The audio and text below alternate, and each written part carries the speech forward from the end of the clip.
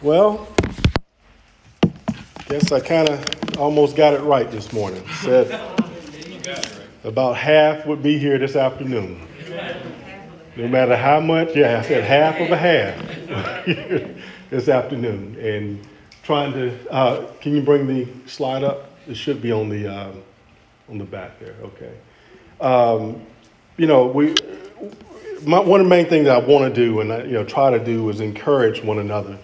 And, I'm hoping from this morning that we understand that one show of our gratitude to God is that we're here to worship him. And that's one of the least things that we can do as far as showing our gratitude towards him. But thank you all for being here. I'm going to try my best not to stay long because y'all already done told me. But what I do want to do is continue to try to help encourage you throughout this walk. I mentioned it earlier that life is not easy, and we're going to go through some things. And needless to say, we all are going to be faced with some trials this coming year. Lord willing, if we are to live throughout this year, I guarantee you're going to be faced with some trials, some things that's going to kind of knock you down, knock you for a loop. So I want to help you along that aspect. And today I kind of want to harp on three main things, and that is hope, faith, and prayer. And those are the things that we're going to have to use throughout this year to help us. John 16 and verse 33, it says, "These things I have spoken unto you, that in me ye might have peace. In the world ye shall have tribulations, but be of good cheer. I have overcome the world." This world that we live in, we are going to face tribulation. It's not meant for everything to be smooth sailing. This test that we go through it's a testing of our faith. So how are we going to fare throughout this year with our hope, our faith, and our prayers? Now, I want to start out with hope. Now, the definition for hope is the feeling that what is wanted can be had. So the feeling that what is wanted can be had, or that events will turn out for the best. Now, the word hope appears in the Bible many times. And I've heard many times before that even Christians said, you don't need to use the word hope. I mean, you pray for it and it's going to happen. Well, hope, you better have hope. Amen. So we have to have hope. But the hope in the Bible is not the same as the word hope that we read in the modern English vernacular. We use the word hope to describe what our wants, our desires, our dreams. We hope that it won't rain. We hope that we'll have a snow day so we don't have to go to work or to school. You guys are hoping right now that I don't get long-winded up here, right? So we have hope. But as Christians, we have another kind of hope. In fact, we have a better kind of hope. Hope that I speak of is not wishful thinking. Rather, it is a firm assurance of things to come. I have here Romans 8, verse 24 through 25. "For in this hope we were saved, but hope that is seen is no hope at all. Who hopes for what they already have? But if we hope for what we do not yet have, we wait for it patiently." Now, without a doubt, we're going to go through some things and we get to a point where it seems like all hope is gone. And we face this feeling of hopelessness. And often, just when things seem to be going our way, we've been blessed and we thank God, oh man, everything is going smooth. And all of a sudden, something seems to come right up and just smack us in the face. And sometimes we, as human, we think, well, how am I going to get over this? And we feel, woe is me. And we get to a point where, you know what, I don't even feel like praying right now. I hope you don't get to that point. But as humans, we have to make sure that we don't get to that point of hopelessness as Christians, because all our hope is not gone. Why hope for something, as the scriptures say, if you already have it? You're not going to hope for a better day when everything is all going well. So the hope that we have is going to be a hope that we are looking for. We're going to have to be patient for that hope. 2 Corinthians 4:16 through 18. Therefore, we do not lose heart. Though outwardly we are wasting away, yet inwardly we are being renewed day by day. For our light and momentary troubles are achieving for us an eternal glory that far outweighs them all. So we fix our eyes not on what is seen, but on what is unseen. Since what is seen is temporary, but what is unseen is eternal. So sometimes when we feel like all hope is gone, when you're hoping, our hope is that our children will grow up to be, this, good in society.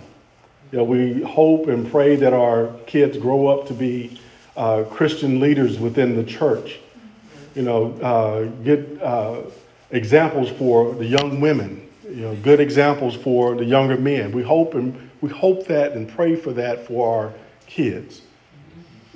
But sometimes our kids happen to act up, and then you look at them and like, oh, is there any hope there? Yes. Don't give up on hope for your kids. Amen. Don't give up on hope when you seem like you're down and out on your job and you're up tossing and turning at night, and you're wondering, well, you know how you do when you contemplating all these things that somebody's talking about you at work, and your boss gonna fire, and none of that stuff is really coming to fruition. I mean, you just have yourself worked up because your hope is not in the right place. So when you get to that point, realize that the hope that we have, it's not because of those things that we see, because when we see things, we tend to come to our own conclusion. But we can't do that as Christians.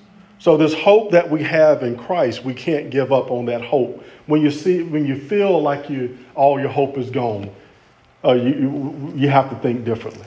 You have to think differently. So you must think differently. So I'm telling you today that if you feel like everything that is going on in your world right now, because you're going to face this, regardless if it's in your marriage, regardless if it's with your kids, regardless if it's at work, all hope is not gone. That's where it starts. So if you have no hope, if you don't even have hope that things for a better, the definition for that hope is a feeling that what you want can be had. So if you feel like, well, you know what, I can't do better. If you feel like, well, I'm just trapped in this marriage, or if you feel like God just don't love me, that's when all your hope is gone. That's not becoming what a Christian is. Amen. When you feel like, oh, my health, this ain't what it should be. Oh, just so woe is me because I'm at this juncture in my life. That's not where a Christian's hope should be. So when you get to that point, I'm here to try to help encourage you. Realize that that's Satan. That's part of his tactic, is to tear you down. And when you lose that hope, when you feel hopelessness, then that's just Satan on you. So when you get to that point, renew your strength, renew your faith in God. And that's going to be a part of it as well. But that hope is where it must start. So if you feel like you have no hope, if you feel like, woe is me, I can't make it, don't let that happen. You have to get yourself out of that situation. That brings about depression. That brings about anger. That brings about the Christian that you should not be. Amen. So if you find yourself in that situation, which you likely will throughout this year, and I hope you remember back on this, that when you feel like you're down in despair, that my hope is built on nothing less than what? Jesus Christ's blood and his righteousness. That's right. That is what our hope is built upon. Faith. Hebrews 11:1. Now, faith is the substance of things hoped for and the evidence of things not seen. Hmm? Amen? Amen. All right, so if our hope is built on that. So faith is the substance of things hoped for and the evidence of things not seen. So that faith, that hope in our faith has to be coupled. So when you're hoping on something, then you must have faith that it's going to come true. Amen? Hebrews 10:38. Now the just shall live by faith, but if any man draws back, my soul shall have no pleasure in him. Now you can't hope for something, have faith in it, and then draw back and say, well, no, God, I'm going to stay up and toss and turn. I'm going to try to work it out. And woe is me. And next thing you know, your health is failing. Everything is failing. God just don't love me. That does not tie with faith and hope. Amen. So when you have hope and when you have faith in Jesus Christ, all things are possible. It doesn't matter how dire your situation is. You know, I like the prayer for our young kids that keep praying for a home. They keep praying for a house. They hope that they're going to get a house. I'm praying for you that you get a house. I have faith that y'all are going to get a house. So when you get to a point and you say, well, you know what, that ain't gonna ever happen for us. We're not deserving of it. That's not becoming of a Christian. So as Christians, we should rally behind someone that has their hope and prayer in that. That's what we're here for. We should have that hope and faith for them as well. Amen. Habakkuk 2:4. See, the enemy is puffed up. His desires are not upright. That, like I said earlier, that's when your hope seems like it's gone, that ain't nothing but Satan on you. And actually, even though you feel like you're down in despair, you actually puffed up because you're trying to work things out on your own. You're trying to say, well, I can't do this. I can't do that. That's you. You puffed up more than you should, and you're already down in despair. So when we have hope and faith in Jesus and the rest of that, but the righteous person will live by his faithfulness. So if you are righteous, if we're right with God, then our faith, we should be humble in all our ways. Amen. We should not lean not to our own understanding. So when we're going through things, when we are down, when we seem that like our hope is gone, that's when our faith should be built up as best, to its highest. Hebrews 11:6. But without faith it is impossible to please him. For he that cometh to God must believe that he is, and that he is a rewarder of them that diligently seek him. If you're going to come to God praying for something and you don't have faith, if you're just speaking the words, then it has no meaning. So if you're going to go to God and ask for prayers for whatever your situation is, we must have faith that it can be done. If not, then he has no pleasure in that. Amen. And we know that faith, it tells us, and it's not this passage, but faith the size of a mustard seed, we can actually move mountains. So no matter what that mountain is in our life, with faith, it can be removed. Regardless if it's health, regardless if it's money issues, regardless if it's bill issues, regardless if it's, parent issues, children issues, that mountain can be removed. And the thing is, it's never with us pushing it out of the way. Amen. It seems like that mountain that gets moved is never moved the way that we think it should be. Right. So when we pray and when we have faith and have hope, we need to give that over to God and let him move the mountain for us. Amen. We can't do any, you can't, to be honest with you, you can barely move a little pebble. So more or less, and you can't go out here and move a car, none of that. Let God move the mountain for us. And then we have prayer. And this is one of the last, so prayer. And this is the scripture that was read into your hearing. Romans 12:12. Rejoice in hope. Rejoice in hope. When all your hope is not gone, you should be rejoicing. When we're going through things, we have to rejoice. Amen. When we have pains, we need to rejoice because we feel the pain. When we have issues that we're dealing with, we need to rejoice because we have a God that we can pray to. Yes. When we have bills that need to be paid and we're worried about how they're going to get paid, we need to rejoice because we know we've been there before and they are going to get paid. Amen. When we seem to be in a tough situation in our living arrangement and we're staying with an aunt or cousin or what have you, we need to rejoice because we know that someday it's going to be a better day. You know, I said earlier that, many of us slept in a bed last night with probably 5 or 6 pillows on the bed. You had to choose which pillow you wanted to put your head on. We are blessed in so many ways. God has blessed us to see many years. And he's not going to give up on us, and we should not give up on him. Romans 12:12, rejoice in hope, be patient in tribulation, be constant in prayer. These few little words are so powerful. And I hope and pray that you can remember this because it is so powerful when we're going through things. We need to rejoice in hope, be patient in our tribulations, and always be constant in prayer.